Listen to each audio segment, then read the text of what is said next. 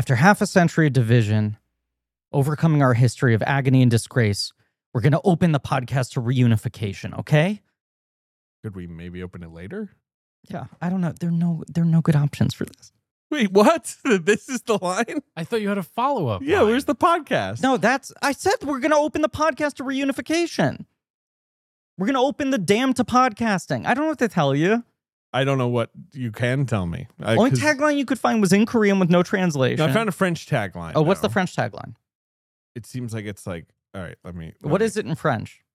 It's like You want to mispronounce another language? Shut up. One people, two countries, one tear. Okay, great. Very sure. Like I'm trying to. I want to. Two friends, one podcast, one tear. Whatever. That's it. Yeah, I'm sorry. That's I'm butchering a butcher. That's what JSA tagline. That didn't really help. Maybe a joint security area tagline. This is, I think, going to really pay off. This is good. This is good. The When you podcast start a thing. podcast, you want there to be momentum. You want Yes. people to be like, huh? Certainty. What? Confidence. You're in good hands. Absolutely. Should I do what I've been doing on Ocean's 11? Bam, bam, No, bam. no, Okay, we're not doing that. no, Okay. Tune into the Ocean's 11 episodes if you want to hear me do New York, Yeah, every week. and explain why that's a stupid bit. Yeah. You can hear me do countdowns for when the movie starts. Spoiler alert, I don't start at 3. No. This is Blank Check with Griffin and David. I'm Griffin. I'm David. It's a podcast about filmographies, directors who have massive success early on in their careers and are given a series of blank checks to make whatever crazy passion projects they want. Sometimes those checks clear and sometimes they bounce into the DMZ, baby. Sure. They get stuck in a joint security area. I don't know. They go to the bridge of no return. Sure. This is a mini-series on the films of Park Chan-wook. It is called I'm a Podcast, But That's Okay. Yes. And today we are covering what we like to deem on in this show a guarantor. Big guarantor. It is the thing that gives someone access to the checkbook. After two kind of ignoble starts to his career, attempted starts to his career, he just fucking knocks it out of the park, makes, no pun intended, what was the most financially successful local South Korean film up until that point in time. And he's made himself a proven thing. That is all true. The film is called Joint Security Area. JSA. It stars Hawkman, Dr. Fate, Okay, here he goes. Adam Smasher, Adam Smasher and Spinderella. What's her name? What the fuck are you talking about? excuse me. Someone didn't see Black Adam Hurricana? in 2022. Cyclonus. Her name is Cyclone. Cyclone. There's a group in the world of Western comic books, Ben, which I think no one ever talks about those. No. Never being represented in media. Called Wait, No, I was just going to say, and I like to think of them as our modern mythology, but go on. The Western comics the are modern mythology. Justice Society of America. So they are also the JSA. Now, Ben, you might be asking, what makes the JSA different from the JLA, the Justice League of America, a team I already know within the DC universe? I definitely wasn't wondering that. I'll but tell you go the on. answer. Yeah. Different members. Sure. Okay. Dwayne The Rock Johnson spent like years just fucking drumming up this excitement of like, wait until you meet the JSA. And you're like, I don't understand meaningfully what is different about this team. The answer is they existed before the Justice League in the comics, and then they were replaced by the Justice League, which had better members. Yeah. Right. It was kind of cooler. People thought leagues, I guess, were probably a little cooler than societies. Right. For sure. And then they've sort of brought them back at some point, like a kind of throwback team. They've been back for a while, They're around. but it's sort of They're like the B team. older members or oddball members or alternate universe versions of characters and whatever. You know, sometimes you learn stuff and then you're like, oh, there goes the memory of my third grade science project. Here's what I feel think. like that's what just happened. Yep. It's just like going down some drain. What I hate is that this stuff is just in my head. It feels like it's been there forever. Yeah. And it's not like I'm erasing other memories to fit it in there. It's that other information isn't getting in the first place. You know, I'm like, I wish I understood how to do my taxes. Right. Instead, I can probably name 20 JSA members. I'm not particularly good on that, but I did see Black Adam, which I feel like you didn't. I didn't. And still haven't? I've watched pieces of it on TV and airplanes. I've Right. not actually Completely I'm a little redressed the balance of terrified. power. Yeah. the hierarchy of power, And whatever. which has changed. So Black Adam Is not the movie we're talking about today. features the JSA. Right, And which is- they are all there. They are And all there. It is the funniest thing in the world to me in that movie when, he shows up. Oh, Black Adam's here. Uh-huh. And he's punching people or Yeah. whatever. And it's very just, angry. fucking Aldous Hodge, who plays Hawkman. Yeah. Gets on the line with Viola Davis playing Lady. Yeah. DC Lady. Amanda Waller. Correct. The Wall. And she's just like, here's the deal, Black Adam. What's the play? He's like, easy. Atom Smasher, Dr. Fate, Yeah. fucking Cyclone. We'll take. I'm just like, what is this? What is silly- this team? Who are these people? What Right. about Superman? Yes. Maybe call that guy. Right. And if you're going to fucking bring the JSA, I swear to God, we're going to talk about the actual movie in question here. But if you're going to bring the JSA into a movie, shouldn't you be like, this is the secret society, the oldest standing superhero team, Mm-hmm. rather than being like, we're going to throw some new members in.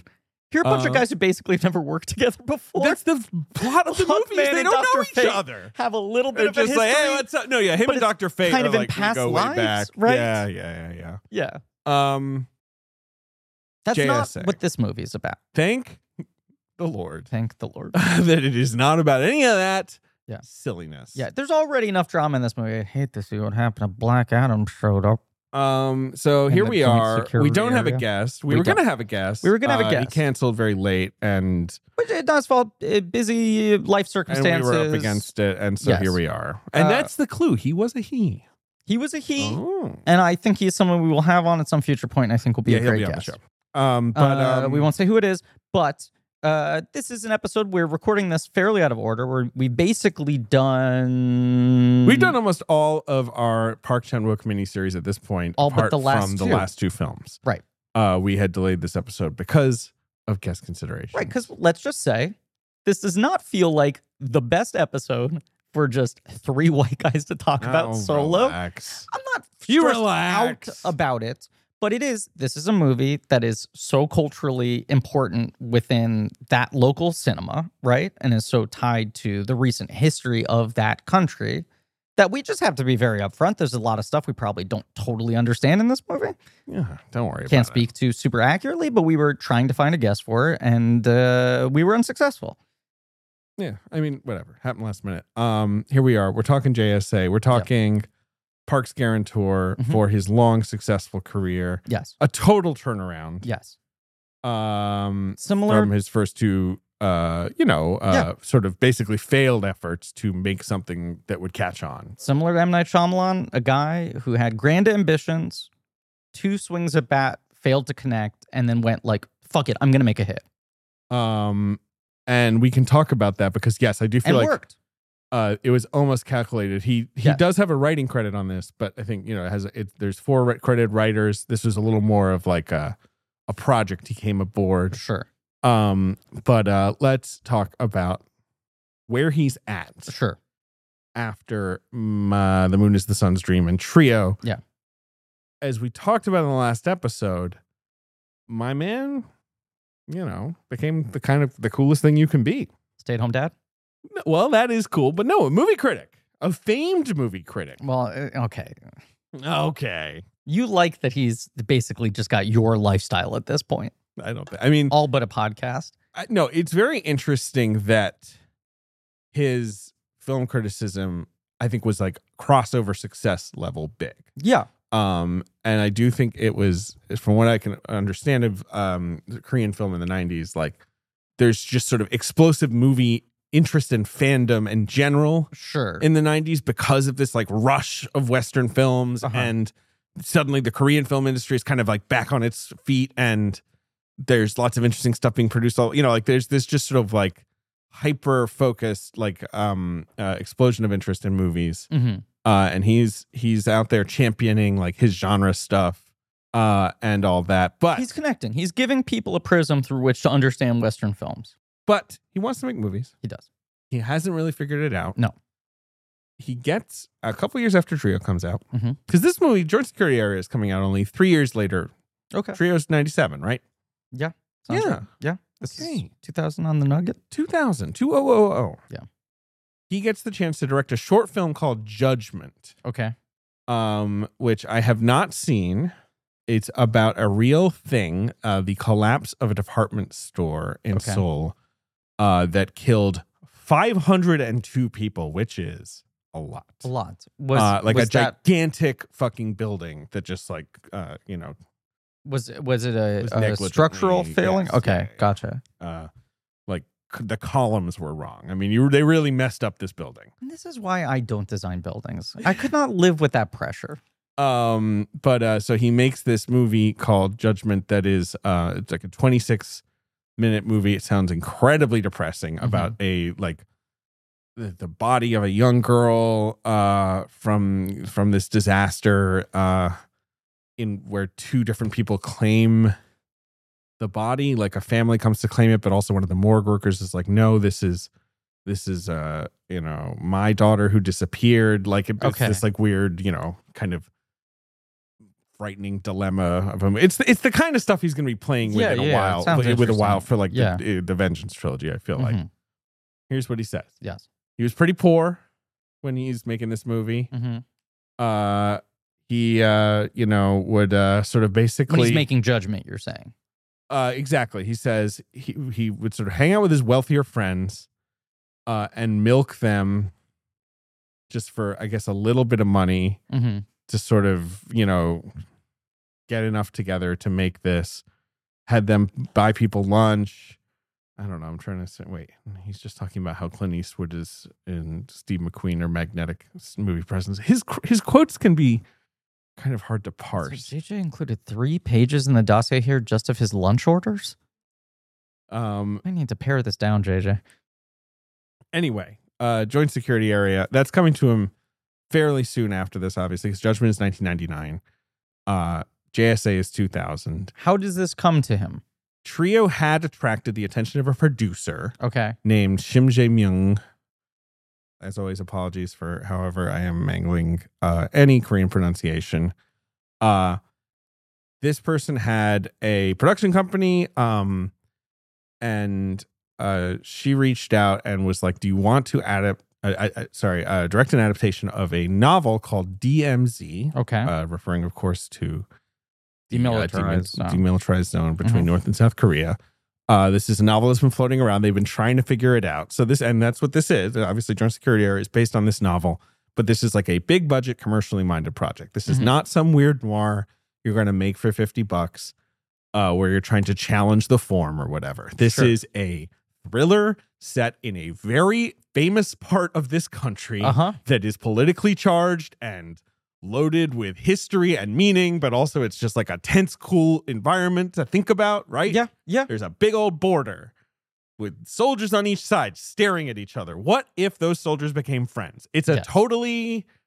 And then there was a murder mystery, right? And it's just an immediately arresting concept. Would you agree? Yeah, it's basically a murder mystery where the twist is they were friends all along. Right. That all of this was done out of basically shame to cover up their friendship. So he essentially is like, I need to shake the reputation I have as like experimental director who's better as a critic, right? I want to make something mainstream and like style over substance.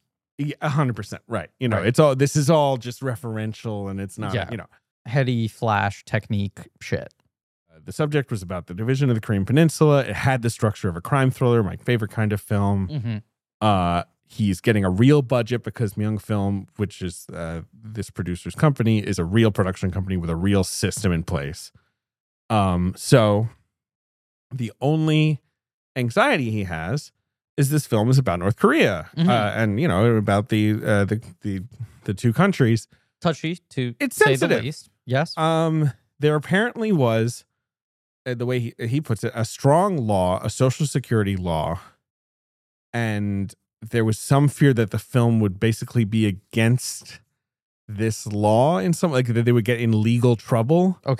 Probably over the depiction of whatever, the Korean military. I'm going off his quote, which is somewhat vague. He just says like, the producer and I thought if we make this film that we might have to go to jail because it's against the security law.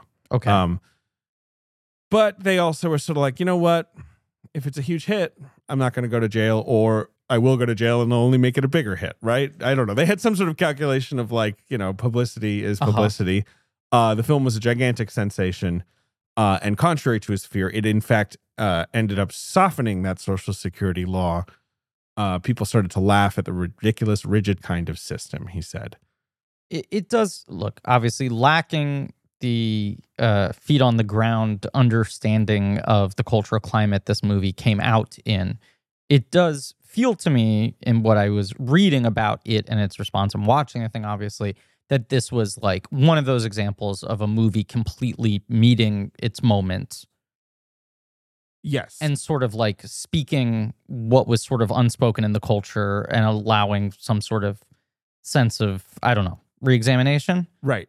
Kim Dae-jung, who is the president of South Korea from 98 to 2003, so like right at this time. Yeah. He's this very transformational figure in Korean politics as well. And he is very focused on like trying to enact some kind of peace process between the two Koreas and like softening relations and, like all this stuff. He won the Nobel Peace Prize. I think in the air, generally, there is a sense of thaw. So like a film that somewhat positively depicts the North. Yeah. Like certainly has sympathetic characters in the North Korean military. That's the biggest thing. Maybe there's a time in Korea that would have been more of a taboo thing to depict, but I think like now it's sort of like this is the moment for, whatever, this kind of interpretation. Well, I mean, it's, the weird thing of entire countries being like villainized or othered in your culture. Eventually, people start to question, by and large, why they are living with those assumptions. Yes, right. Whatever, exactly. Like it's right time, right place in a way. He's somewhat, I think he now will kind of not talk negatively about this movie exactly, but kind of be like, oh, JSA, my sort of pulpy hit. You know what I mean? Sure. Like, I think he feels like he moved beyond it in terms of maturity of his storytelling and how challenging it is. The kind of commercial thing he maybe wouldn't be drawn towards anymore. He says, JSA is a well-made commercial film. In my eyes, it could also be an example of queer cinema dealing with division. Well, no shit, buddy. Yeah, You watch this movie, obviously, Sure. that's an undercurrent to it, Yes. but that's all it ends up being. Yes, I do. And maybe he's sort of like, well, now if I made that, maybe that's like fleshed out. Covering this so early in our miniseries, as you folks are listening to it chronologically, but so late in our experience of recording these episodes, I had held off on watching this for a while as we've been going through all the other films, and I hadn't seen this movie before, and I've just had the Arrow Blu-ray sitting on my shelf staring at me as I keep on taking other things off the shelf, skipping this one, jumping ahead to other Park movies. Do right? you have that Arrow? Yes, so do I. exactly. Blu-ray. And I think both Very in the nice. way that, like, as in the dossiers, the quotes he talks about this movie, retrospectively as like, that was my pulpy early film, whatever. That was my big hit. That was my big commercial movie. And also just the Arrow cover. I think I was expecting this to be more of like, oh, he just made like an action movie. This is like an action thriller versus what really is like an odd morality story. And I'm nodding. I'm surprised by how much he kind of writes it off. His movies obviously get more complicated after this, but this is a film that is taking a relatively complicated, like creating a complicated moral stance, especially for the moment in which it's being made. And also he's already playing with, for the first time successfully, all of his like ideas about narrative, How to present the structure, story. and form, and all 100%. that shit. This Like, it's not like movie this is some straight ahead fucking war film. This movie is really good, in my Really opinion. fucking I've seen good. it 2 or 3 times, and I am Wow. always like, Humble brag. thank you. I mean, just thank you so much for pointing out that was such a humble brag of mine. Of course. I am- Hey, don't be too fucking I'm- humble about it. Always like, I remember that it's sort of a murder mystery, and that Yeah. it's like this female officer is trying to unravel like what happened here, Right.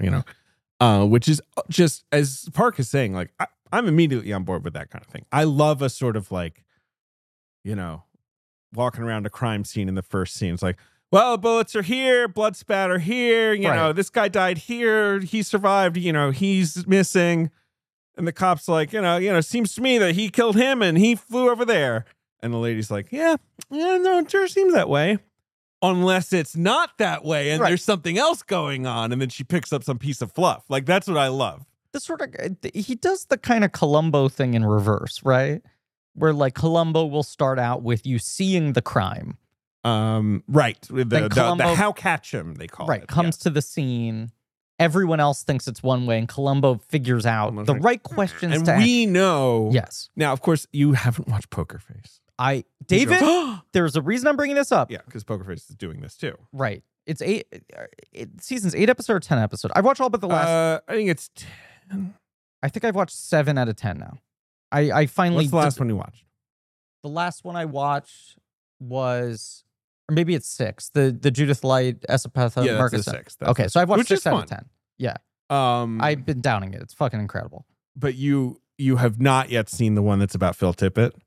No, with Nolte, which I'm very excited Which I think for. you'll really like. But is obviously riffing on the same format, right? Where it's like the first 15 minutes of each episode is like you're not even seeing Natasha Lyonne. You're placed into a set of circumstances that you don't understand. Watch this whole drama play out that ends in a murder. Right. But of course, with Columbo, it's like, well, Columbo's smart. Yeah. I'm not saying that Poker Face isn't smart. I forget what her name is. Miss Poker Face. Lady Poker Face. Yes. Miss P Face. Mm-hmm. But she knows when someone lies. Yeah. And it is always just so thrilling in Poker Face. Yes. When you're like, she's about to, like, she's moving on. Like, she's not even going to hear about it, even though it's the best. And then she one guy says a lie that's so odd. Right. It doesn't feel odd to anyone, but like, she's just like, why would he lie about that? And then she can't help but. Right. I love that thing, right? The Park movies tend to do a similar thing, except he does the opposite of it structurally. Yes. Which is you spend a good chunk of time in the sort of unknowability of a thing. And then rather than make it the big twist at the end, somewhere in the middle, he just kind of stops the movie and starts unpacking everything. And so this has a bit of that. Yes. But it actually does kind of, I've always been a little annoyed that it kind of actually maintains that. And it's more just kind of, after that setup, he's just like, let me just show you what happened. But it does and maybe she'll figure it out. It does take like 30 or 40 minutes before you get to that. I mean, we were talking, because we just did Lady Vengeance last night, but that he wrote that movie for her because he felt like I didn't give her enough to do in JSA. Yeah. And you start JSA and you're like, well, this is her movie. This is fucking A Few Good Men and she's Tom Cruise. Right. Which would be cool. Right. And it's like he's not doing the I bet you wonder how I got here and then just immediately the whole movie's a flashback. And he's also not doing the, were we talking about this the other day? The thing that now all these fucking prestige TV shows do where like the cold open of the first episode is some insane scene and then it cuts the title and then the rest of the season is trying to get back to that point.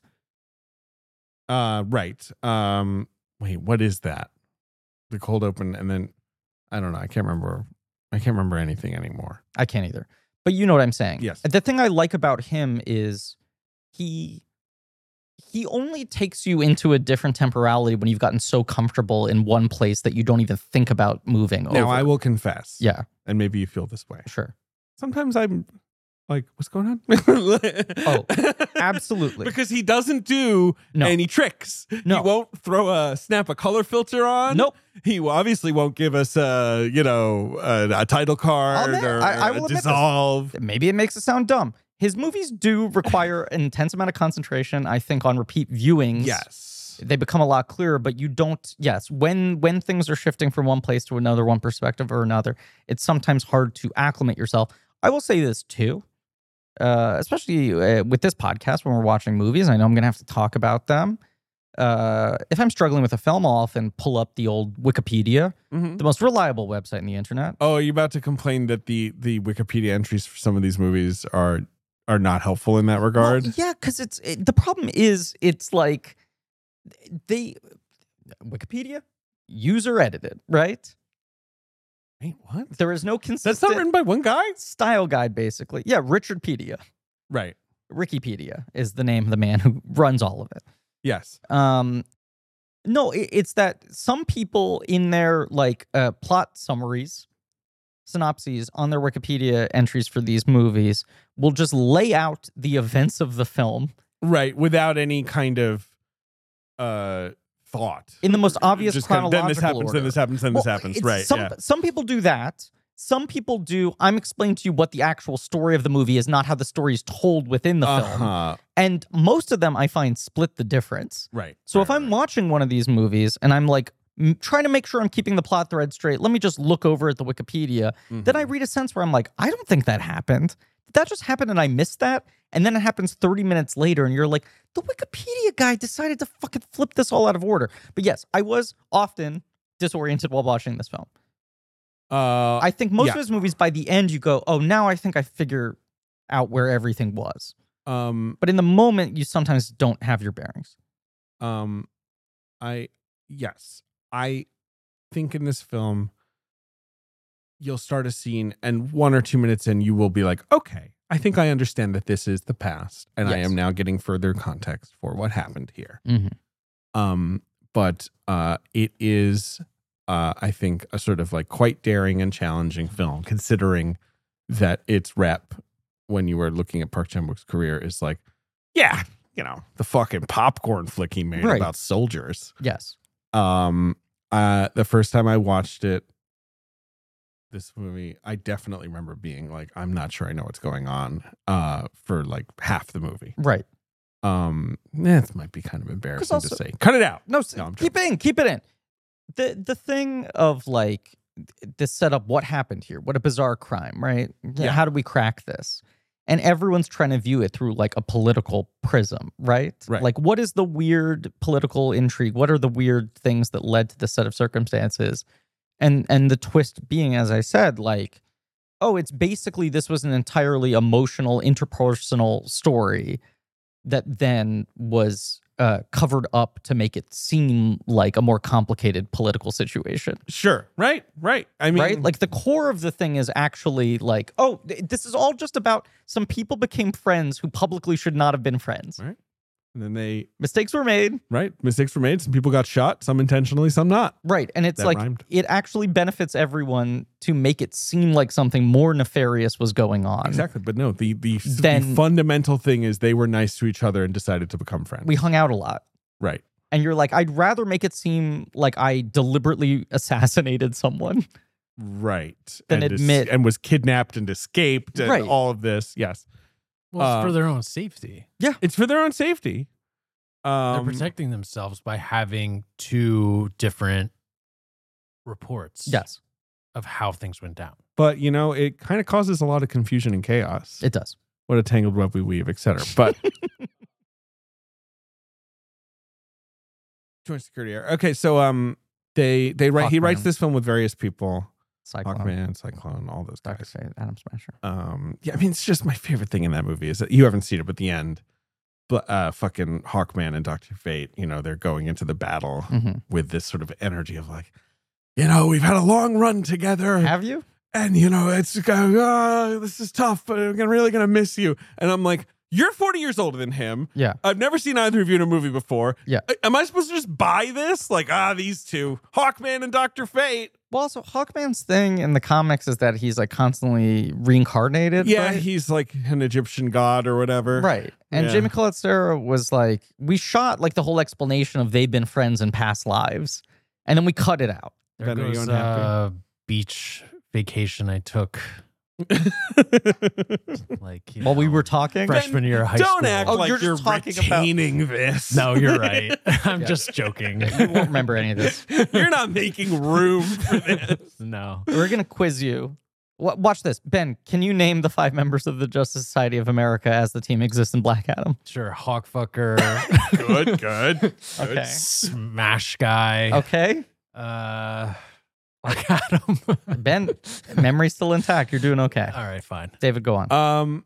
Joint security area originally planned to shoot on location in the sort of Korean truce village of Panmunjom, which is right next to the JSA. Okay. South Korean military essentially decided no. Mm.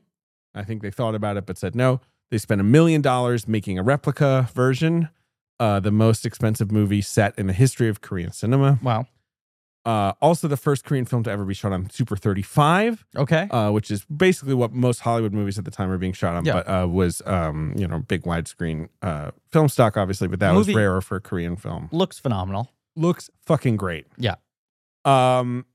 And then the cast is loaded with Yes. very big names, but I think a lot of them were at the start of their career here. Sure. So you got Lee Young-ae. Look, I'm sorry. Mhm. I'm so sorry. Who plays Sophie, Major Sophie. Yes. She's obviously going to be the star of Lady Vengeance. Mhm. You've got Lee Byung-hun, who is one of the biggest Korean actors alive to this day. I feel like he's best Done known. a lot of crossover stuff here. Good, the Bad, and the Weird, right? I is really saw the big. Devil. Yeah. I saw the Devil. But he's Storm Shadow in the G.I. Joe movies. Sure he's in is. Now You See Me 2. He's in Magnificent He's Seven. in Red 2. He's in Red 2. Right. He's done a number of American films. He's in Squid Game, I believe. He's the new Terminator in Genesis. He's the new he's Robert the Patrick. T-1000 Yeah. 2.0 or whatever. Sure. I can never keep track. We really need to do the Terminators on Patreon because Yep. Anyway. Yep, we do. But that was my immediate takeaway when this movie started. I did not know he was in it. And right. I did not know he was that old. Yeah. Oh, sure. He Secretly old. Fucking phenomenal. He's 52. You're 'Cause right. He showed up he's a in this good-looking movie, guy. and I went like, mathematically, how could he be in this? When I Right. saw him in American films, I assumed he was 30. Right. No, he's on the older side. So Yeah. you got him. You've got Kim Tae-woo, who plays he plays the guy who tries to kill himself by Okay. like jumping out the window. Did you mention Song Kang-ho? I'm not at him yet. Well, I'm sorry for disrupting your narrative Who order. I feel like Kim Tae-woo is best known as a big Hong Sang-soo guy. I know Okay. you're not really a Hong Sang-soo guy, but one day you'll watch his 40 movies. Yeah. He's one of the great Korean I've filmmakers. seen a couple. I mean, like, Yeah. he directs films where people are just talking at a table for 25 minutes and then suddenly he zooms in on someone's face and you're like, oh my God. Or he'll make movies where it's like, it's about like a guy who wants to date a girl, but one weird thing happens, and like that's kind of enough for you to be like, Sure. fuck. I'm intrigued. He rolls. The only problem with him is that every year I'm like, okay, I think I'm like pretty fresh on him. Yeah. And then he's like, I have 3 new movies, bitch. I made them yesterday. And you're like, God damn it. I can't keep track. For a listener who would maybe want to get into his stuff, what's a good entry movie? I really recommend. That's a really good question. Right Now, Wrong Then is sort of the classic, I've seen that one. which is the one where it's like you watch a date happen and then halfway into the movie, he's like, we're going to watch the same date happen and it's going to go differently. Oh, it's just that. Okay, It's like the date I like twice. that. I really like Yourself and Yours, which is impossible to describe.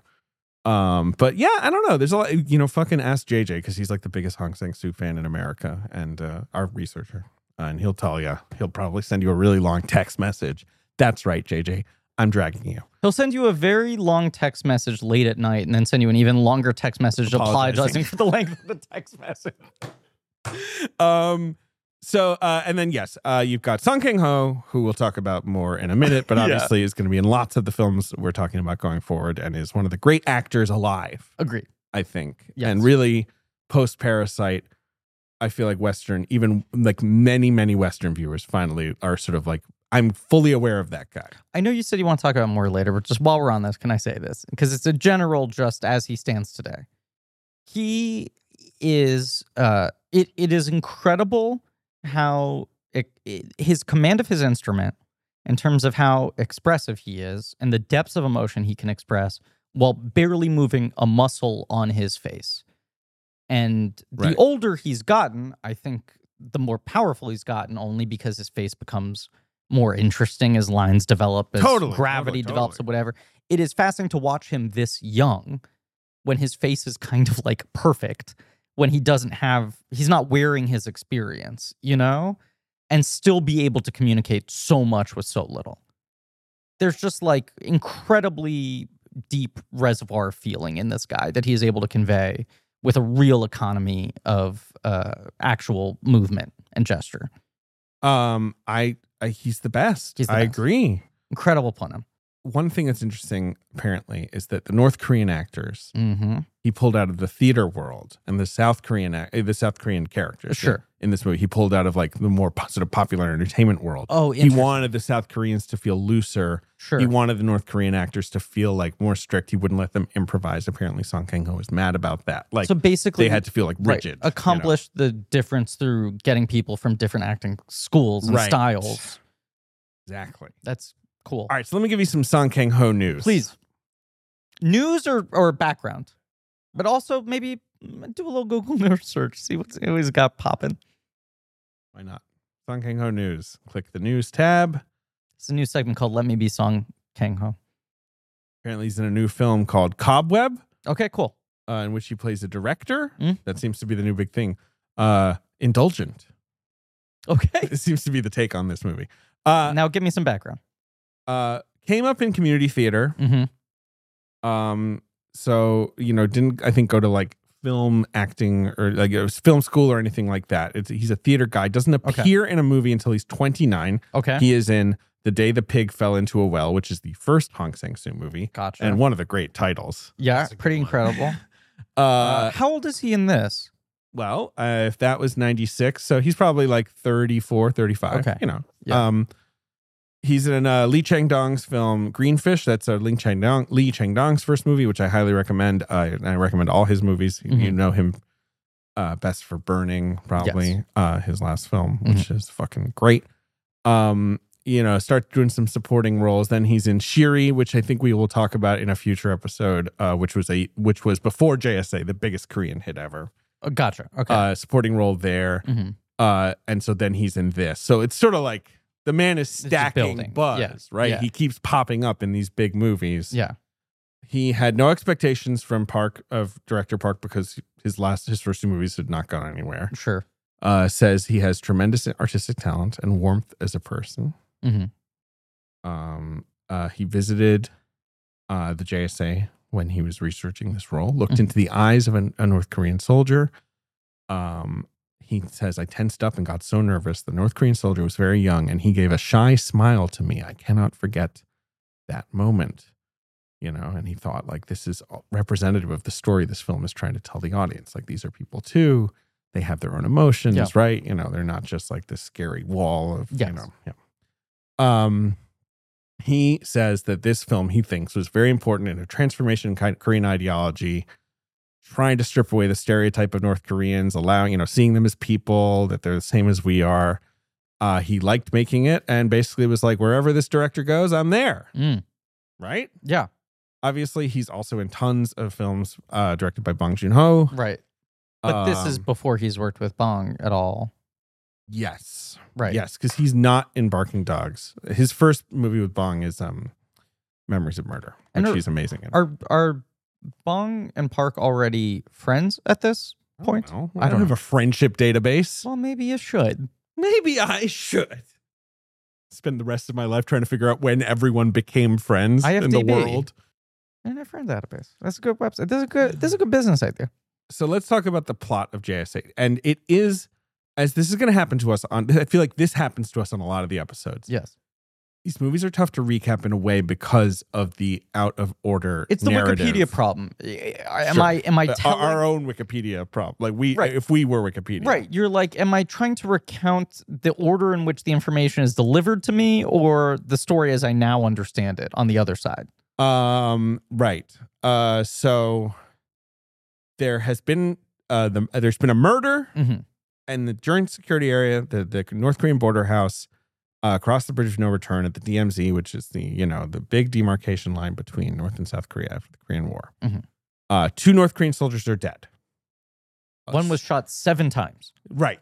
So they're like, there's what was an going on there. This was intensity. not right. Yeah. Just like an assassination or whatever. Right. A South Korean soldier, Soo-hyuk, was clearly, who was a border soldier, was clearly kidnapped or captive or something and has escaped and been rescued.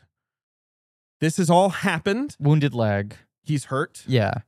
This has all happened. And so Major Sophie E. Jean of the Swiss Army Yeah. has been brought in by the United Nations to basically like untangle this. Like Yes. something crazy has happened. Yeah. Can we, diffuse this and figure out what went on before there's an escalation? Her Swiss bosses, Yes. her Swiss superiors, let's say. This film actually has a surprising amount of English language dialogue Yes. from her Swiss German, bosses. It is that funny thing of like you're watching genuine like Swiss German actors Right. speaking in English, which is neither their natural language nor Park Chan-wook's natural language. But it's just, I don't think the performances are bad, but they No. do have that feeling sometimes of like, I don't know if you feel this, but when you watch like a foreign language film that has like one English speaking actor in it, and the temperature of that performance feels very different than everyone else, Right. but it also feels different than when you see an English speaking performance in an American or English speaking movie, Sure. where you're like, it's at a different frequency. I agree with that. Yeah. I do think it's a bit of an odd. It's just there's just a fair amount of them, and it just ends up being completely inconsequential. I guess it's sort of Yeah. my real problem with it. Yes. Like which is sort of the same with Sophie in general. Yeah. Like I already said, she feels she's front loaded in this movie, and then very quickly, she's just Once again, a lot of she's other just sort of movies would figuring things out. We already truly know. just use her as means to an end. This is the cold open. It's 5 minutes, and then you go to the story, right? The fact that this movie basically hands the whole first act over to her, Yeah. it makes you think like she should be more important, It feels like she's going to crack the case. right? These are all going to be supporting characters and her putting the puzzle pieces together. But that's not really it. She's No. more there to just kind of be like, huh, this autopsy's weird. This guy Yeah. was shot a bunch. So was there some sort of grudge? Huh, there's a bullet that no one can find. What happened there? Yeah, I feel like Director Park, I'm not even saying it's an audience surrogate character, but he usually places a character in the center of the movie who doesn't quite know what's going on, information is withheld from them Right. or obscured from them, and just tries to place you in their sense of confusion for a bit until you reveal what everyone else is up to, whether or not they're the lead character. And she's like, she's serving that function. You're supposed to be watching her and also going, I can't figure this out either. Turns out what happened was they were all friends. They were all friends. And they had a bunch of That 70s Show hangs together. The real joint security area was the friendships we made along the way. I'm sorry for That 70s Show reference. But they sit in a square Yep, around a table. camera The spinning. camera is literally whipping around. They're smoking They're smoking. Now, they're not smoking tubes. the wacky tobacco. No. Right. But of course, in That 70s Show, they never really said that that's what they were doing. No, in the same way, there might be some jazz cigarettes right out of frame. I don't know. But I could not help but be like, it's like That 70s Show. Yeah. But I do love that that's the mystery. They were friends. Yeah. They learned that they have like shared humanity Yes. sort of by accident. Which is like almost the most shameful thing. You're not supposed to right. think of them as actual human beings. They have this surreal job, which I think Park is so fascinated by. Yes. Them just standing, looking at each other Yes. across the border, Right. feet away from each other. And it's like you have these peoples who are ethnically basically the same. They're all Korean. Yes. They're all from this peninsula. Yeah. We fucking drew a line after the Right. Korean War, and now they cannot interact with each other. And your culture is basically telling you the guy who is on the other Them up side of there that are line. terrifying, right? Right. Yeah, They're right. like inhuman. They hate you. Blah Yes. blah blah. All this. right. And like that's all just like bubbling away. And these guys are the only guys, like it feels like, in the whole country who actually get to look at each other in the face. But of Right. course, they can't talk. Right. Really. Yes. And you have like these early things where like the tourists. You're just getting the emojis, right? I'm getting He's getting emojis. getting some diamonds. I'm doing some spins. What if Get I some- deleted that app and barred you from ever returning to it? Would Well, it be good for your life? No, it'd be fine. Someone on Reddit said that, and then someone in the comments was just like, "His vices could be so much worse. That is so true. We should be happy. This is where it's topping out." But I used to throw that in my mom's face when I was a teenager a lot. Yeah. Where she would be like, why are you playing video games all day? And I'd be like, the things I could be doing. And she'd kind Yeah. of be like, all right. But, at the same time, my objection stands. You play too many video games. I'm not proud of it. But on some level, I am sometimes astounded I don't have a crippling drug problem. I'm glad you don't. Please don't develop one. Exactly. So I'm just like, let me just fucking spin the wheel. Also, if you deleted it, it wouldn't do anything because I back up all my data on Facebook. I have a fake Facebook account that I only use to back up Disney Emoji Blitz on 2 different devices. It's all in the cloud. You can't fucking take me down. I won't. I'm sorry. I would never dare. But I just like all the I like all the aesthetics of the border itself that he's so like that he keeps thinking They're about. so right on top of each other. Yeah. Only there though. By the way, I just want Right. just briefly while we're on In this, other places throughout the border, there's so much more separation. Yes, I think that's the only place where like a prisoner exchange would happen or whatever. That's like the bottleneck, right? I think this actually has recently changed. I think there is some like the JSA now is kind of almost like a museum, like or whatever. But anyway, go on. can I just quickly say to get us off subject?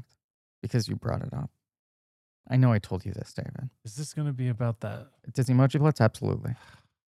We're talking about It's the, okay, just It's mark very it and edit it out. All Right. right. Yeah. And actually, AJ, keep it in triple it. I have a fake Facebook account that I only use to back up Disney Emoji Blitz on 2 different devices. I have a fake Facebook account that I only use to back up Disney Emoji Blitz on 2 different devices. I have a fake Facebook account that I only use to back up Disney Emoji Blitz on 2 different devices. But I've been playing this game for years. I get cast in Disney's Disenchanted. I get so excited at the notion that I'm going to fucking be in this game, right? It's like, oh, I'm like a cute animal character. Every time they have a new movie come out, be it in theaters or Disney Plus, they do a special event for the tie-in to the new Disney movie. They add the new emojis you can play as whatever. Disenchanted comes and goes. No inclusion in the app. You know what they just announced they're adding? The Golden Girls. Now, no disrespect to the Golden Girls. I mean, they're a pretty big deal. A Those guys huge fucking deal. own TV. A phenomenal sitcom. I don't think of them as like Disney characters. Well, they're in the wheelhouse now. Yeah. Were they on ABC? Pip isn't. Thank you for being a friend. Right? That's them. Get ready to get And hey, a bunch of fucking Blanche emojis coming in text soon. good, but that's a good. Well, actually, kind of looking forward to that. Good segue back to JSA. Hey! Thank you for being a friend. Thank you for being a friend. It turns out they're friends. Some down the road and back again. You've got this North Korean soldiers in the more sort of, look, throwbacky communist uniforms, like, pretty vintage, pretty classic. They do. South Korean guys, they've got the aviators, they've got the little round helmets. They have They look more like sort of UN peacekeepers. more essentially. modern jackets too. I'm not a war guy. I think Okay. it's pretty well established. I hear you. The South Korean uniforms are pretty fucking sharp. Oh, you think they're sharp? I think they're pretty sharp. Fix up, look sharp. It's not a thing I really fetishize, Yeah. Sure. but I just was like, it's a good uniform. One of the South Korean soldiers, the Mhm. lead, So Hyuk, Lee Byung Hung's character, was on patrol. Yeah. He gets lost, Yes, which, by the way, like, don't do that. don't do it. Bring a map or something. No. I don't know. Like, if I'm on patrol at the border, I definitely do not want to cross into the border. Yeah, if your job is to never cross a line, I wouldn't go wandering. Right? Like there's a physical line you never want to cross over. I wouldn't be like, let me just stumble around, see what I happen upon. He stumbles onto a mine. Uh-huh. One of the worst things you could stumble onto. I would be so fucking mad. I'd be fucking furious if I ever stepped on a mine. And he is found by Kyung Pil, who is Song Kang-ho's character, Mm-hmm. and another guy, Woo Jin, who is the other guy. Right. The guy who he's also Shin Ha-kyun. He's in Sympathy for Mr. Vengeance, and he's in Lady Vengeance, and he's in lots of stuff. But here's this enemy they're taught to demonize. And in a moment Right. when you actually just see a human being standing on a mine with terror in their eyes, it is hard not to feel basic human empathy for that is- person. And they're even having a little fun. I There's feel like. something about the dog Mm-hmm. that also animals are universally, we all can say that we love animals. I hear- yeah, and There's they, there's this connection where like you don't want to hurt. They brought a dog with them. It rumbles them by barking, Mhm. and then they're like, "Ah, the fucking dog! Like, why would we bring the dog?" Like, there's a whole thing with you're like, "Yeah, it's very relatable, right?" Yeah. Like, North It Korean shows they dogs have aren't that humanity. different from South Korean dogs. Right. Yes. Don't know politics. That's right. Dogs ain't got no country lines. They just cute. They just cute. So they just cute. Yes, they just cute. So they help him. They free him from this mine. And so they sort of start to become friends. They throw each other messages. You doing anything tonight? Look, their lives do seem boring. Yes. Like it is monotonous and kind of crushingly dull, probably. I do think it's funny. I mean, you were saying that there's the gay subtext to this film, right? That there's the sort of perhaps romantic undertone. This film doesn't pursue that angle, and that's fine, honestly, because it's more about this shared empathy that these people discover for each other. But I'm watching it being like, these guys are kind of in love, right? Like the main two guys. Especially when you literally start this thing out with like passing notes, right? It felt to me like kids getting hormonal in middle school, being like, wait a second. What's the other half doing? Right. You know? Right. Like so much of them sort of like this weird clandestine, like we have to like meet while no one's looking and like share a drink does feel like adolescence finally sort of like becoming aware and interested and curious. Right. Well, they're like big teens in military uniforms. Yep. And they're sneaking into a sleepover. Yeah. That's what I felt. It felt like they start to basically have big sleepover hangs. It feels like the boys from the boys' bunk sneaking out overnight into the girls' bunk. But they play cards. I don't know what they do. Yeah. They smoke cigarettes. Drink hooch. They drink hooch. Play cards? No, they just guys being dudes. A little bit. Yeah. I mean, they fart. They do fart. They have some fart jokes. Now, Thirst has a major fart element, which we'll talk about in that episode. I do like that my man's not above a fart joke. He's not, but and only the unifying power of the fart. Right, yeah. Fart as characterization. I would be annoyed. He's not using a fart as a punchline. He's using it to reveal layers. I would be kind of like, okay, guys, we're really doing this? That's what I would be like. It seems like an incredibly bad fart, too. Yeah. They react to the fart almost with a more extreme panic than the landmine. Now, because it's too late. It's gone off. The fart's gone off. Right. There's no way to disarm it.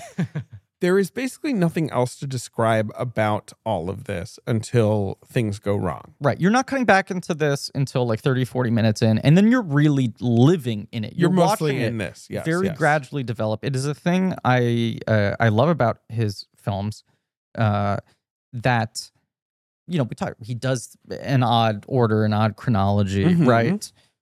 He drops you into scenes without complete understanding, awareness of where you are, when you are at first.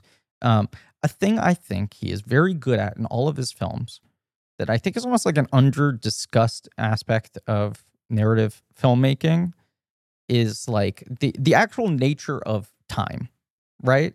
Sure. That movies play out in real time. And unlike TV, where you might binge all the episodes, you might watch them once a week spread out, whatever, right? Or a book, which you pick up and put down at your own convenience. Movies are meant, in theory, to be watched from beginning to end when you start them, in whatever way you're watching them. And there are things that sink in more deeply if real time has passed in your life since an element was established, if that makes sense. Yeah. Like the fact that you actually have to watch them be friends for 40 minutes. You could do this all in a montage. You could just be like, and then peace was brokered. And it's like 5 minutes of just watching over months or weeks or days or whatever, their friendship growing. But I actually think because of where this film starts, because we start from trying to unravel the mystery, because it's surprisingly the puzzle solves itself to be like, oh, it was actually just about friendship. The thing he needs to do is have you live in their friendship for an actual period of time in your life. Right. To really sit in this. Because then you start to lose track of, oh, right, something bad has to happen, right? I know where this started. And it's fraught. Right.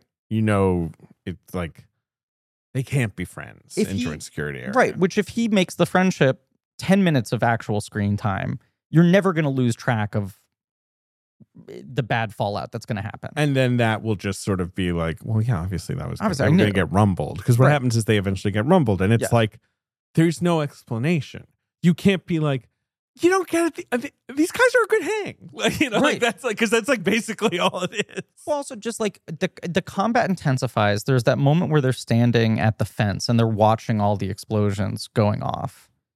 Yeah. And they're sort of like standing there with tears in their eyes, and they're like, I think we maybe shouldn't go over there and hang out with them anymore. Right. And there's just this feeling of like, we've been living in this nice little We've been- bubble of like cognitive But dissonance. we're pushing our luck or whatever. Right. And the stakes of what's going on around us are just getting amped up.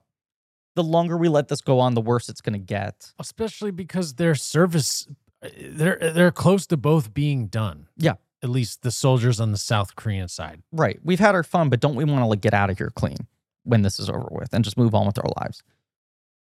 because There's no future to this there's friendship. yeah, there's not really No. upside to the friendship apart from that it's nice that they have, you know, found some common Friendship is good. humanity and all Yeah. that. But right, they are more just kind of passing the time. Yeah. Like they're bored, they're here.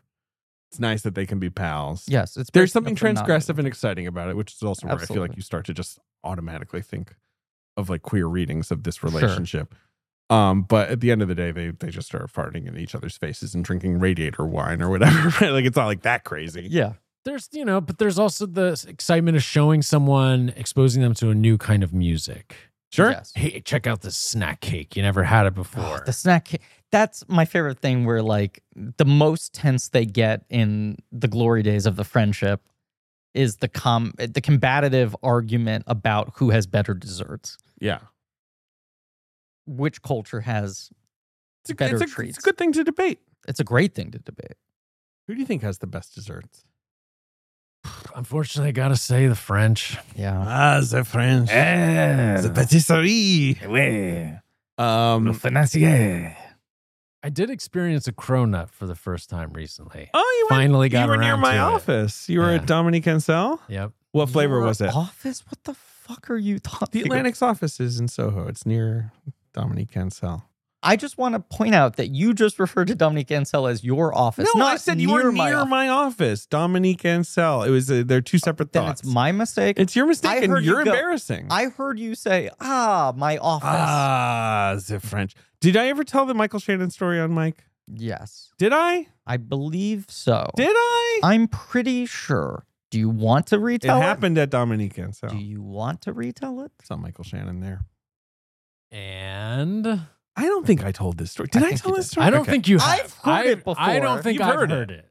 He's heard it. Then tell it. Tell it. Look, I'm in line at Dominique Ansel. I like to go and get their white chocolate macadamia nut cookie, which I think is good. That's yet another humble brag. Go on. You know, the cronut. I've had the cronut, but you know, the cronut is kind of a lot. Yeah, It's a you know pretty what? rich thing. I gotta say, it really did not sort of start the day off the way I Right, thought it exactly. was. You're not going to be like dashing through the street after downing that thing. I'm a little surprised by its staying power for that reason. It's totally good. It's Yeah. just a very, very rich treat. It is. It's a special thing. Mhm. I'm in line. Dominique Anstel's always got a line. There's always tourists there. The guy in front of me, the cash register lady, is waving him over. Hey. You know, he's not looking. He's looking at his telephone. Yeah. Phone addicted world that we live in. Mhm. So I don't even touch him, but I do the kind of like, hey, you know, you're up. You know, I Yeah, kind of like wave. Sure. And he turns to look at me, and it is Michael Shannon, who Big is Chicago himself. really tall. Taller than you. I think he's a really big guy, like Yeah. just generally like imposing. Sure. He's got like wild shaggy hair, Yeah. big beard, Yeah. and he goes like, all right, like he like goes to 100. Full take shelter. Yeah, like, oh, it's my turn, you Yeah. know. And I am like, while this is happening, I'm like, oh my god, this is Michael Shannon, and I seem to have annoyed him, Sure. or whatever. He goes and orders. He ordered like 400 fucking items. Yeah. I go and order, and then we're waiting. You're just standing there, Yeah. and I'm like, I'm just gonna look at my phone. I'm not going to have any further interaction with Michael Shannon. I don't want to embarrass myself. Uh-huh. I don't want to do anything to annoy him more. Then he gets his order and unprompted just like claps me on the back and goes like, I'll see you next time, buddy, and walks out. See, It's a good story. You feel like you didn't remember any of that story. No, So then definitely maybe not. you never did tell it on Mike. I think I never told it on my. Are- I kept meaning to. I can't remember. There's some episode where I'm like, I got to tell my Michael Shannon story. Our buddies at Podcast The Ride have introduced a thing that I think is quietly revolutionary in podcasting. What's that? I don't want to just take their bit. What's the bit?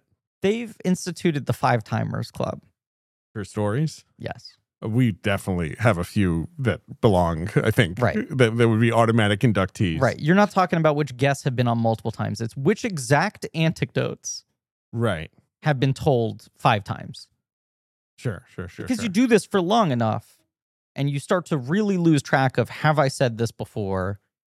And have I said it on this show? Right. In my real life too many times? On other people's podcasts? What have you? Right.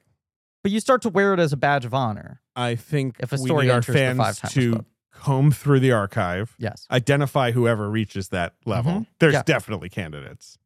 Yeah, the story of me and my friend watching the documentary about aliens and finding out that Sigourney Weaver At least 3 times. got but nominated I for think Best it might Actress. have That might be a 5 And you went, whoa. Okay.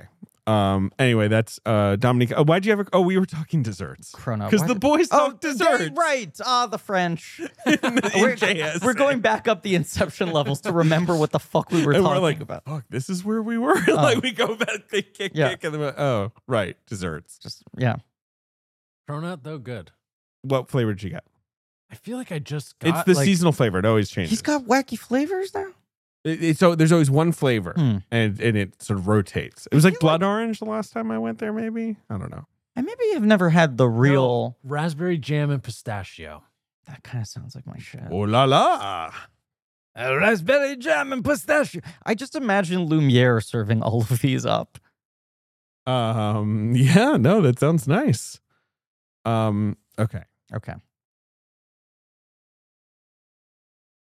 What else? Did they just hang out? Look, eventually Let's hang out. it's revealed they got rumbled by a commanding officer. Well, also Guns yeah, got pulled. right. They but have this stuff of like I'm saying there's the moment where they witness the combat and they try to draw the line. yeah. The South Koreans go like, we should try to end this. There's also there's the sort of charged moments with the guns. Yes. Where one of them's like, I'm the best shot, Yeah. with this, and the other one's like, yeah, but you ever actually fucking killed anyone? Right. Like there's that kind of stuff. Foreshadowing. There's the foreshadowing there, and just the sort of like differing whatever approaches to being in the military. Like, Yeah. the Korean soldiers, the Korean volunteering, it's not volunteering, the Korean like length of service in Yeah. South Korea is like 2 years, I think. Mm-hmm. And obviously in North Korea, it's much longer, and basically like so many people in that country are in the military. It's a very large military. It's like, it's like a thing to do, I think. Yeah. So there's that, they're talking about those shared experiences, but yes. Okay. Eventually they're sort of like, should we pull back? Sure. Then they get rumbled and guns get drawn and there's a Yeah. Mexican standoff. Mm-hmm. And then everyone starts shooting each other. Sure. Right? Yeah. I mean, Yes. yes. And I do love this. Mm-hmm. Anytime it happens in fiction, the post, right, Yes. a couple people are dead when one guy immediately figures out, like, here's what has to happen. You have to do this. Right. Pretend you escaped. You have to shoot me. Yeah. In the arm or whatever. Right. And that all happens, and we arrive back in the present. You know what? I'm sorry. I was saying this is not one of those stories that starts at the dramatic climax and then takes you back to how you got there, right? But I did forget that the opening of this movie is the owl, Yeah, well, I where love you're that. like, what is this? And then you get back to it later.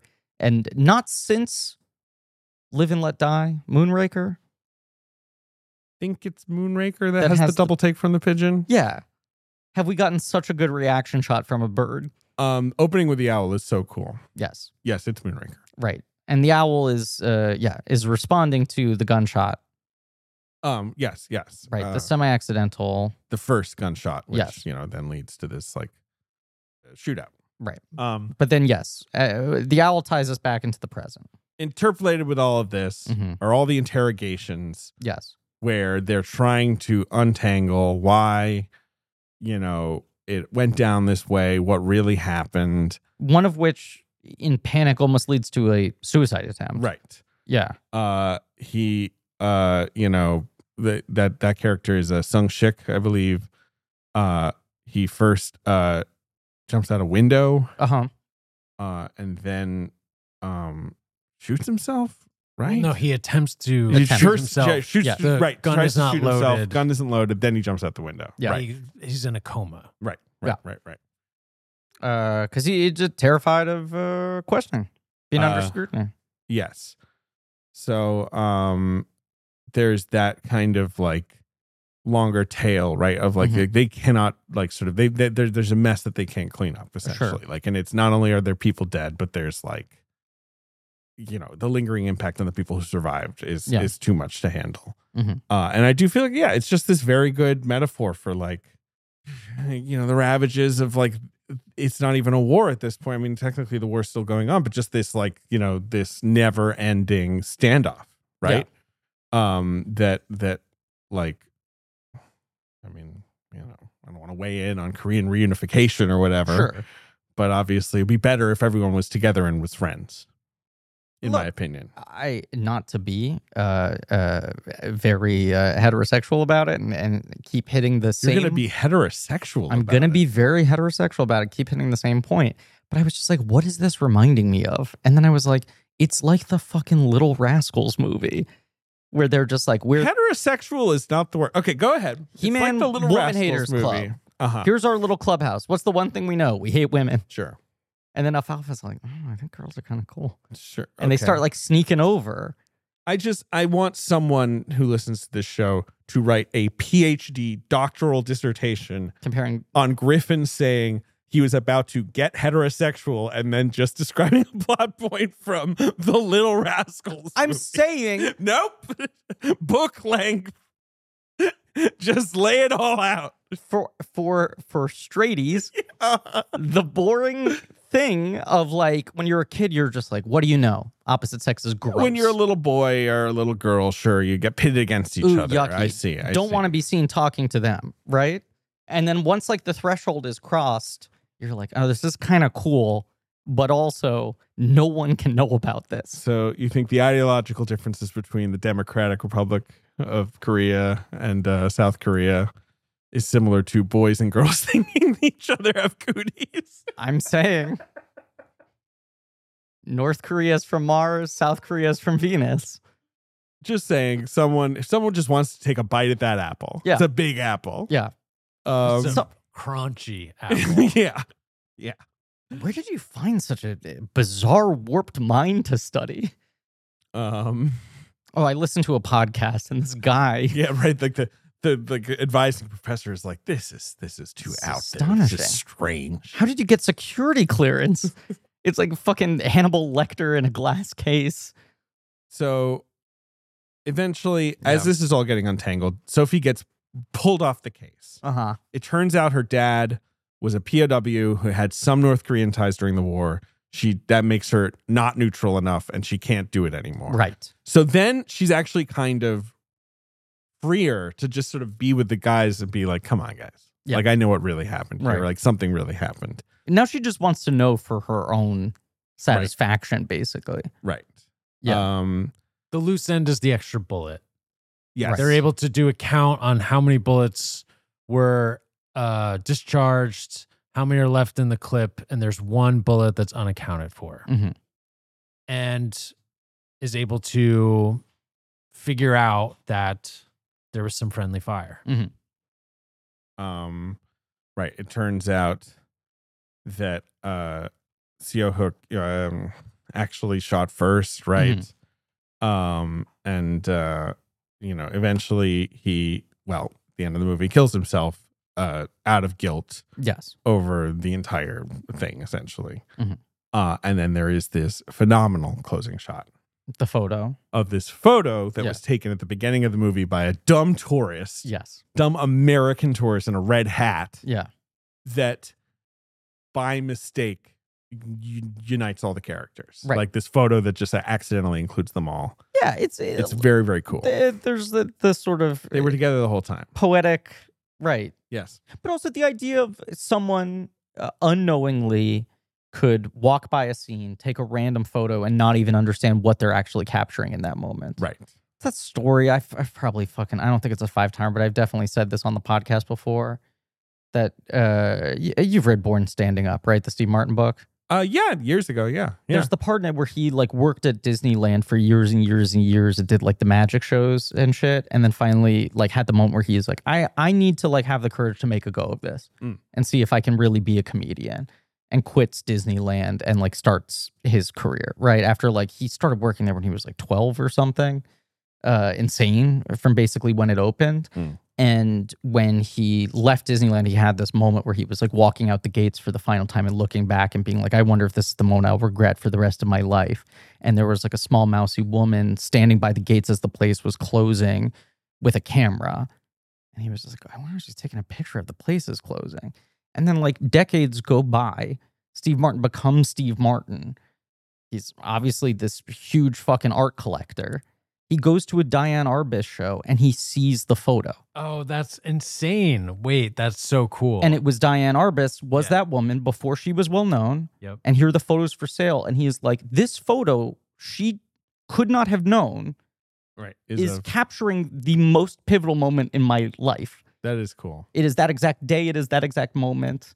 And she didn't know what she was taking. Right. You know, and it's like, this is a much more complicated tableau with a lot of... than this random tourist taking a photo of just a tourist going like, what a weird thing. Now, this joint security area. Is there a photo of Alfalfa realizing that he actually likes girls, though? Yes. Like the moment that he realized it. Yeah, Anthony Pellicano. That's how that movie ends. Was tapping. Like black and white. Yeah. I think about that all the time. The Little Rascals movie should have a moment where a private eye comes out and goes, you're not going to like what you see, and gives Spanky a manila envelope of photos. But as someone who's lived in New York for quite a while, I mean, you're both lifelong New Yorkers, of course. Yeah. We're in so many David tourist looking askance. photos. Yes. Staring my eyes. Yeah, sure. I suppose that's true. People are always taking photos. I think about that all the time. Just there's all of these photos of me floating out there in the ether in the background of random people from all over the world. Especially in a smartphone family era. vacation. Yes. Yeah, it's funny to think about. Yeah. But yeah, no, it's a beautiful ending. And it's look, it's a very universal concept, but it's a thing I've not really seen people put in the movies. The opening of Past Lives does a similar thing, I think, so well. Yes. Where you're just like people watching. You're like, which we do all the time. Right. And you have the idle thoughts. Oh, what's this like trio of people in a restaurant? Right. Like this doesn't look like everyone else. Right. Like, right. You know, see two people of the same age. They're on a date. They're married. Whatever. You know, but like, oh, what? These three people? What's the deal here? Right. And you're kind of curious. You're trying to puzzle it out, and then you never think about it ever again. And that movie is just, no, we're going to explain everything to you. We don't have a box office for this. Now, in the future episodes, sometimes we're playing a box office game for the Korean box office because someone eventually translated that for us. We didn't have access to the Korean box office for some of the episodes. For the first chunk of episodes, and recently a listener very graciously took the time to do this for us. But he couldn't get JSA. So we were doing a lot of equivalent American box office weekends, but when the film didn't really have an American release, just looking at the American weekend of when it came out in South Korea. Which I guess we have to do here because I don't have anything else for you. But you're right. There might be a chance to fill in those other games somewhere else. Shiri had come out the year before, as I said, in 1999. Okay. Widely regarded as the first true Korean blockbuster. Okay. Broke ticket sales for Korean film. Mm-hmm. And then broke the ticket sales record for any film, defeating Titanic. Wow. There are then campaign slogans for something called Shiri syndrome. People it became this almost like patriotic thing of like, you know, we have to beat Titanic. Like, let's revive domestic cinema, right? Sure. Like, let's beat the dominance of America. JSA comes out in early September of 2000. Okay, so this movie sort of became the right vehicle for that energy. Everything on top of is already there. Sure. You know, like people are already, and this film bests Shiri's total. It's the highest grossing movie in Korean film history. At the time, makes $29 million. The next year, there's a movie called Friend that makes $40 million. Okay. So this keeps getting topped. Yeah. But the success is obviously crucial. Mm-hmm. There have been many American attempts, as with a lot of these movies, to remake this, which has never happened. But as with every single fucking foreign like film or television show Yes. set on the border, America's like, what if we set it in the U.S.-Mexico border? Not the same. Not the fucking same. Not the fucking same. It's This so stupid. Talk about a movie that is so specifically tied to its culture, its time, its place, that Yes. cannot be transmuted onto something else. And like, the thing I'm mostly thinking of, obviously, is the FX show The Bridge, which took this show that was set between Denmark and Sweden, Uh-huh. and was like, it's set during the, between America and Mexico now. And obviously, like, there's border, there's art to be made about the border. It's not like it's uninteresting, Sure. but it's like not easy to transpose. Look, David Franzoni, the guy who wrote Gladiator Uh-huh. and Amistad, wanted to direct a JSA remake in America. In 2019, after 14 years of near silence, announced it Mm-hmm. with Ana de Armas and Demian Bashir, Weird. and was going to be by like a U.S. Marine and a female Spanish infantry lawyer sent by The Hague to investigate a shootout between U.S. Marines and Mexican Special Forces. Like, obviously, this has never happened. Yeah. Doesn't make any When sense. was that announcement? 2019. Wow. Okay. In 2014, however, this film was adapted into a Korean stage musical, Wow. which got kind of bad reviews. Okay. The film did get some good reviews Uh-huh. in America when it was finally released in like 2005. But yeah, its impact in Korea is much more crucial to consider, I think. Tarantino was an early booster of this He movie. was. Obviously, he's Yes. a big park booster in general. But he has put it on, I don't know, there's some He's list. got this list. I have the list in front of me. I want to read it quickly because I do find it interesting how many of these movies we've actually covered. But he loves the distinction of like my favorite movies since I started making movies. The moment I'm not just watching as a fan, I'm watching as a fellow filmmaker.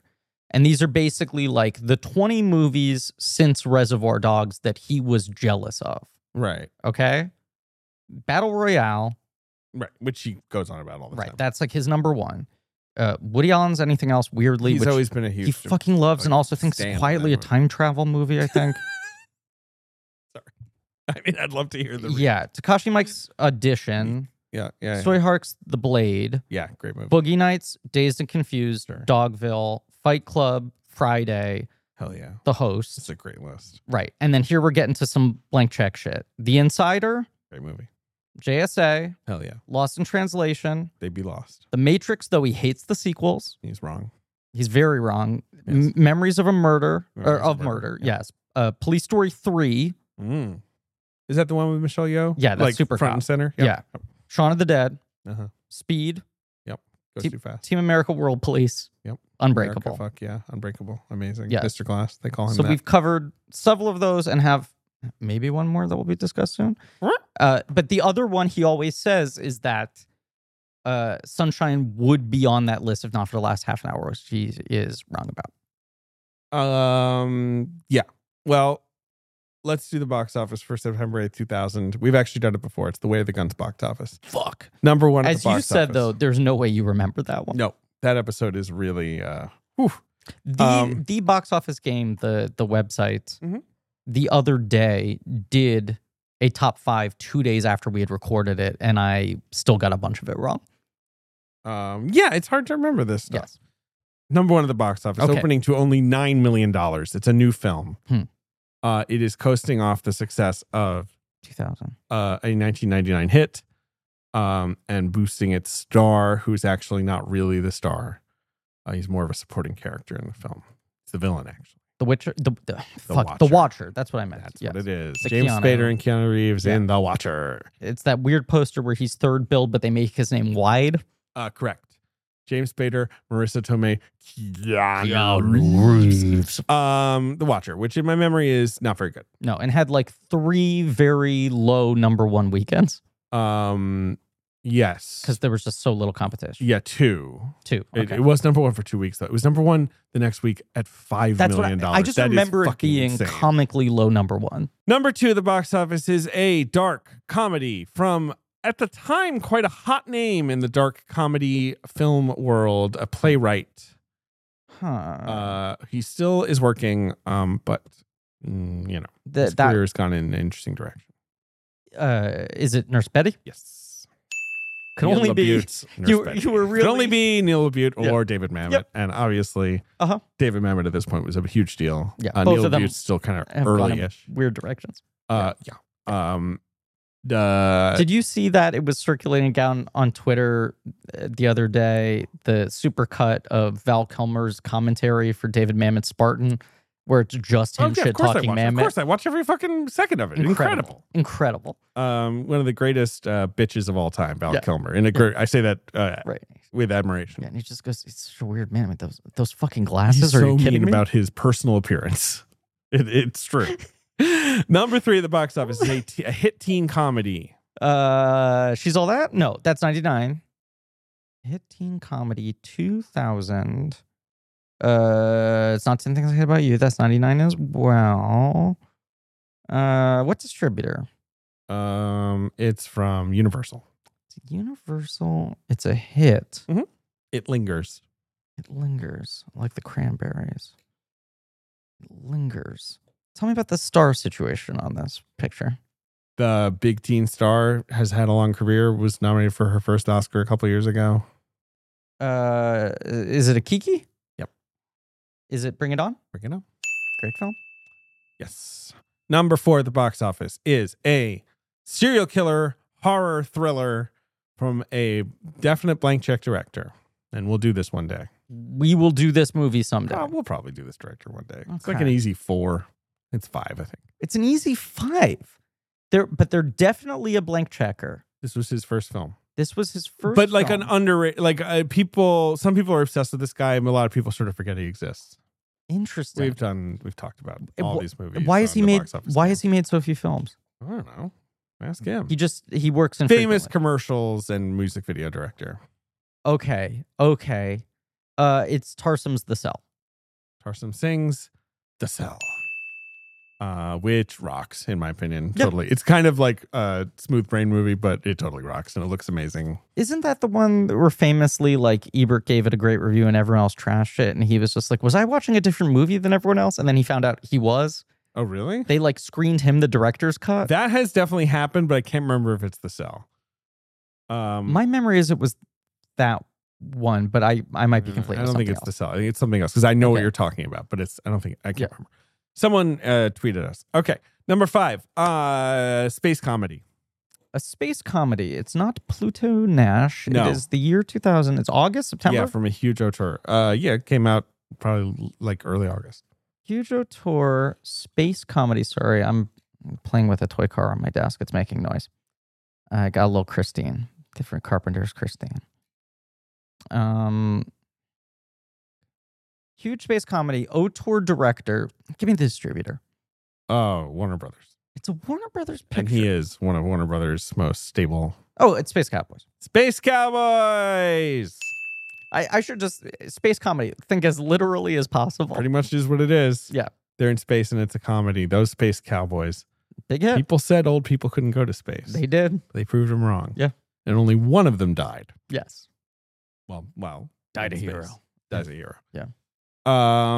That's the box office. Next week we discuss Sympathy for Mr. Vengeance. We do with Yes. David Ehrlich, our Yes, friend that's David right. Ehrlich of IndieWire and Fighting the War Room, returning to the show. But we have all kinds of exciting guests coming. We do.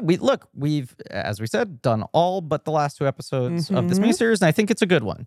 Yeah. Does David resent the amount we have to talk about child murder? Yep. Got really, really upset and angry. Doesn't yesterday. like it, but I Not think joking. the episodes are good. He got very angry. Very angry. Not at anyone, just in my house alone. Angry at fictional child murderers. Well, I think you yes, have nothing was but angry, contempt for yeah. those characters. Yes. Yes. But it's okay because Mm-hmm. I don't have to watch that movie again because I just watched it. David, you know how you were saying you don't run the internet friend database, you don't have an ability to track when friendships started and how they started and all of that? I purchased something recently because we got our display, our sort of like blank check menagerie here in our office of a combination of movie merch and sort of like items that demarcate the history of our show and its existence, right? Yeah. And we have a couple of like the coins that we've made, the Comedy Points coins and the Chip Smith coins. And as I've been like arranging the tableau, I'm always like, how do you So display many toys up there. There are a lot of toys up there. How do you display the coins? Because they Sure. don't sit upright. So I went to Amazon. I got these little plastic coin stands, right? Oh, fun. So you can have them standing up vertically. But also, I've been moving apartments and going through a lot of my old stuff and weaning through it. And you know what I found, David? That now fits perfectly into these coin stands I purchased. What? Something that would belong on the Internet Friend database. Now, just for the listeners at home, David is at the edge of his seat. I am literally at the opposite of the edge of my seat. Okay. That is a Videology drink token. A wooden Videology drink token that we would get when we won trivia. This is basically the physical token of our friendship You're being not formed. wrong. I have to Right? document this.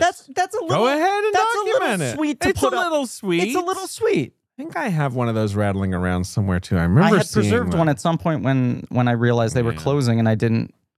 You'd get I had your my wooden chip, stockpile. Yeah, get a couple bucks for a tip, yeah. get a drink. But that's now it's going to go prominently on display next to the Beta Joke envelope. Oh yeah, Ben's Porches 40 Piacon, Lego Piacon, carefully assembled by Marie Fucking- Barty. King Ralph VHS. Yeah. And are you going to Wilson set up volleyball. the Lego set that we were sent? That's a big project. I feel like we're waiting for like the right surface for it. Yeah, that could be an episode. This is a Oh humble my God! Wait, you're right. maybe That would be fun. it's a Would real. it? This is a real I humble don't brag. know. I mean, like yes, Yes. maybe. It needs a no, visual maybe. element, It and would, I- or yeah. something Yeah. else. It can't just us being going like, "Hey, I need like kind of a long yellow guy." You know, I was like gonna say what it is though. Our Chris Mackay, director of the Lego Batman movie, is that how you say his name? I believe. I think I'm not getting that wrong. Sure, I believe you. It's spelled McKay. I believe it's Right. pronounced Mackay. And if Cool. I'm wrong, Oh, I'm sorry, fine. Chris. If he's wrong. Doesn't matter. We did the Lego Batman movie on Patreon. Yeah. And then, much to our surprise, a month or two later, he sent us an incredibly nice note and the two biggest Lego sets. they are big. We have the Batcave, I and then we stashed them have somewhere. the Joker's version of Wayne Manor. But we haven't built them yet because we need proper space to place them. Yeah. They will go somewhere of Someday. prominence Yeah, we'll figure it out. behind an unused drink token. All right, take us out, Griff. Thank you all for listening. It's going to be a fun miniseries. We can say this because we've recorded most of them. Mhm. And we got great guests coming up. Yeah. Some first timers, some returning favorites, some overdue. There's smiles. There's laughs. They're tears. They're David saying, We're not really wrapping it up right now. David pounding his fist on the desk and saying, don't make me watch child murder again. Thank you all for listening. Please remember to rate, review, and subscribe. Thank you to Marie Barty for our social media, helping to produce the show and also building Lego Piacon and placing him on top of the mantle. There he is. Thank you to JJ Birch for our research, AJ McKeon, Alex Barron for our editing, Leigh Montgomery and the Great American Novel for our theme song, Pat Reynolds and Joe Bowen for our artwork. You can go to blankcheckpod.com for links to some real nerdy shit, including our Patreon Blank Check special features where we do commentaries on film series. We are crossing the oceans now. And Little Drummer Girl's coming up there. Should we Right. say what we're doing July 11th? Is this a good place to say it? No. Because we've recorded the other episodes that will come out after this where we would reveal it already. True. Fine, go ahead and I'm going to say it. We're doing something really nerdy on Patreon that I think people will like for July 11th. Right. We're doing an episode called Spreadmaster's Delight, in which David, who infamously has a spreadsheet Right. that includes what he would nominate in every single Oscar category for every year. We have we're going to randomly generate a year in a category, and David will reveal who his nominees would be in that category, and I will offer on the spot me trying to come up with who my picks would have been instead. Right. Right. I hope you dirty fucking nerd pigs like it. Spreadmaster's Delight. Some real nerdy shit. Tune in next week. Perchance there may be a spread of the edible sort. Ben asked us if we had nut allergies I don't. and also what our bread preference is. So who knows what kind of bit he has planned there. Impossible to predict. Who knows? Tune in next week for Sympathy for Mr. Vengeance. And as always, get ready for a loud child murder. No. We do. It's happening. It's a lot. David! Knock my lamp down. Dang.